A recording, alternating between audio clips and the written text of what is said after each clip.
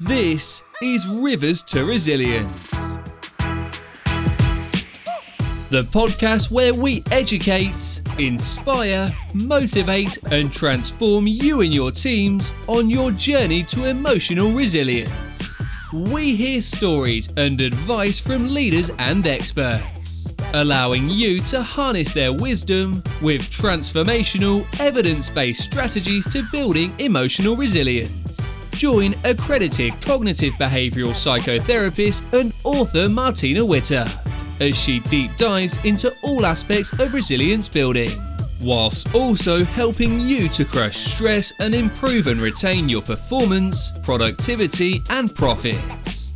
That's here on Rivers to Resilience. Resilience in a remote world. What does that look like? Working remotely or working in a hybrid model? That's what we'll be exploring in today's solo episode with myself, Martina Witter, the podcast host of Rivers to Resilience. I'm so glad that you could join me today as I take you on a journey of how you can build and leverage your resilience in a remote world. We know that as a result of the global pandemic, workplace culture and the work environment has changed. A lot of people have shifted from working in a physical office to working from home, working remotely. And the environment that we work in has changed, and we have to adapt to that. And if we don't adapt, that's when problems and challenges and difficulties can arise. But it's also important to remember that remote working can work for some people, but for others, it's actually not conducive to their development or their growth. And that's what we'll be exploring today, and then considering how can you as an individual, as a leader, as a manager, or just on a personal level, how can you build your resilience in this remote world? So what does remote working actually look like? It can look like many different things for different individuals. For one person, remote working could involve having your own office. You've got a beautiful office, just imagine it. It's decorated nicely. That environment is actually a lot more conducive to productivity, performance, as opposed to the work office, because they've got the space. But for someone else, remote working could involve having a desk in the lounge with limited space, and the views may not be fantastic for that environment, and there may be distractions. For example, having another partner, a husband, wife, whoever, friend, working from home. So I share those examples just to highlight that remote working is it's not the same for everyone.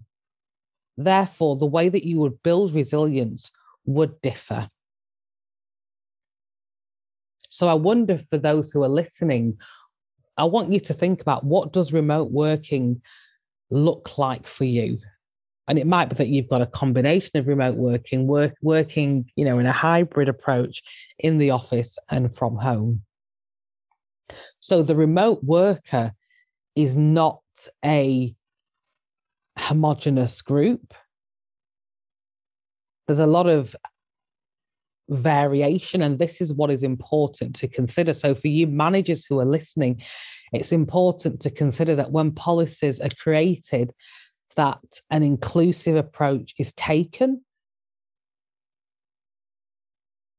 So that's really important for you just to consider that, because I know with COVID initially, everyone was, well, not everyone, but some people were excited about the possibility of working from home because they're saving time. With commuting, they're able to have a better work-life balance, able to spend more time with family or friends. But for others, there were many drawbacks, because if you live alone, or if you don't have a working environment that's conducive or home environment that's conducive to work, if you don't have that space, if you don't have the resources, or if you don't live in, the best area, it might be a noisy area. Your neighbours might be noisy. You might live in a flat, so you can hear people above you, around you. All of those factors can have an impact on your experience of remote working. So how can you make remote working actually work for you? And how can you build your resilience? So the first step is by being self-aware. And this links in with our Rivers to Resilience model. This is the first river. It's self-awareness. In order for you to build your resilience, you need to be self-aware. So you need to define what it is for you to work in a remote world. What does remote working look like for you? Be specific. I want you to think about, when you consider remote working, how does that make you feel emotionally? And what impact is that possibly having on you as well? So these are all very important factors for you just to consider and think about. So define what remote working looks like for you, how it makes you feel, whether it's improve your psychological well-being, mental health, or whether you think it actually is contributing towards it deteriorating. So self-awareness is critical in resilience, locating yourself in order for you to build those resilience muscles. Because for one person, resilience in a remote world may involve taking regular breaks and continuing to work remotely, whereas for another person, it may involve possibly investing in their office space to make it more conducive to work, to make it more comfortable. And then that's going to increase performance and productivity. So it's not one approach fits all. And that is the message that I really want to get across. Not to compare yourself to others, but to focus on your unique, individualized experience of remote working. And another area to consider is that if someone has been forced to work remotely, or for someone else, if it's voluntary remote working, the experience will be different as well. So that's really important to consider. And there's the social baseline theory, which suggests that individuals need valued relationships and social resources, which may involve social support, which you get in the workplace, and also just building a network. And the absence of these valued relationships leads to loneliness. And a sudden shift in remote working will disrupt those normal social relationships, and that's likely to have an adverse impact. So that is critical in acknowledging and considering, how can you, as a remote worker, how can you ensure that you maintain valued relationships and social resources? And we live in a digital world, so it's about knowing how to leverage that, ensuring that you have regular contact with your colleagues, with your manager, regular supervision. You have water cooler chats, but digitally it might be a phone call, it might be a video call, it might be an email. It's important to do what works for you and to stay connected. Social connectedness is key and critical to resilience. And that's how you can also build your resilience, by learning from your colleagues, learning what works for them and what doesn't work for them, essentially, is really important in building resilience. So regular supervision, consistent communication is critical as well. And agreeing what form that communication is going to be, that will help to build your resilience. And this is where the self-awareness comes in. What communication works best for you? We're all different. It's not one approach fits all. It needs to be personalized. Also, maybe voice notes, scheduling in a particular day when you are going to speak to a particular person, and just knowing that you've got this appointment scheduled in, that in itself can just help you to manage the stress that you might be experiencing, and know that you have a bit of an outlet as well. So that's one way that you can make remote working work for you, and that you can build your resilience. So consistent communication and defining and identifying what mode of communication that is going to be. Also, taking regular breaks and being active. This is one of the other rivers to resilience, which looks at physical health, exercise, and sleep. So ensuring that you're active, ensuring that you're not sedentary, that you're not just sat at your desk all day. That's not good for your health. Imagine if you were in the office, you'd be getting up, making a cup of tea, having chats with your colleagues. So scheduling those breaks in, that is great for your physical resilience, or actually leaving the house and going for a walk. I work from home. I also have an office. So when I'm at home, I go to the gym in the middle of the day. That really boosts my resilience. It gives me energy, and that's just part of my routine. So just consider what works for you as an individual. Schedule it, and having that routine, predictability will also boost your resilience and help you to thrive in a remote world.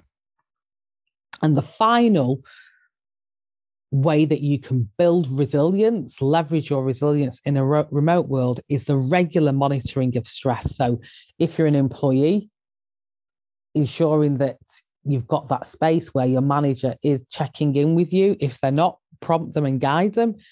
One way that you can monitor to stress is just like a subjective units of distress rating. So rating stress on a scale of 0 to 10, just doing that every time you have supervision or line management. And that will just help you to monitor how you're coping, and also will help you to adjust in terms of how you can protect yourself from stress and how you can build resilience. And it can be a bit of a prompt or cue to indicate that you might need to start using some other resilience building skills that you have maybe used historically. So regular monitoring of stress and noticing what are the barriers or blockages to resilience and essentially addressing them. And this ties in with the stress management river, which is on the rivers to resilience.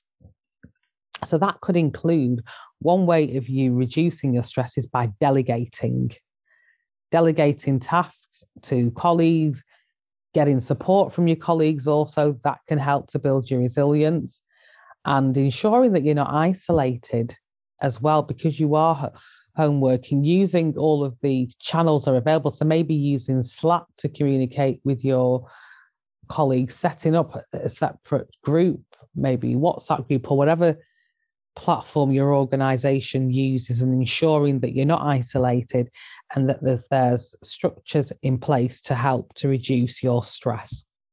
So they're the 3 ways that you can build your resilience in a remote world.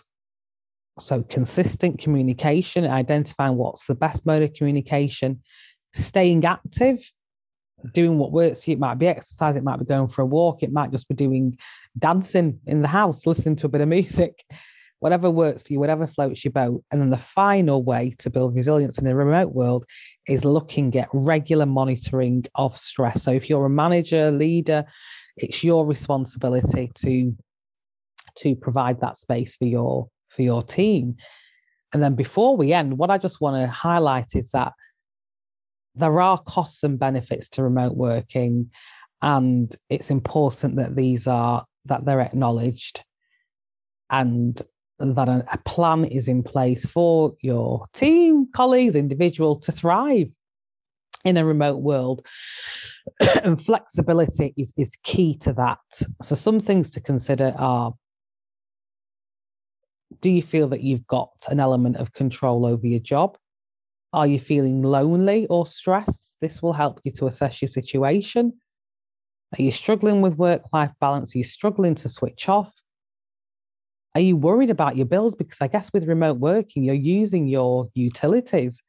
And with the increasing cost of living and inflation, all of that can be contributing towards stress and compromising your resilience. So there are just some questions just to ask yourself, which can help you to consider where you are on the resilience scale, and maybe think about commuting and flexible work as well. Do you feel that you're working flexibly? Do you think it's working for you? So there are just some questions for you to ponder on. And I'd love to hear from you all in terms of how you've applied these strategies. But it's been fantastic having you join me on today's episode of Rivers to Resilience. Thanks again for listening to another episode of Rivers to Resilience. To keep up to date, connect with us online at www.raphatherapyservices.com and on all social media platforms. It's your time to be revived, restored and refocused.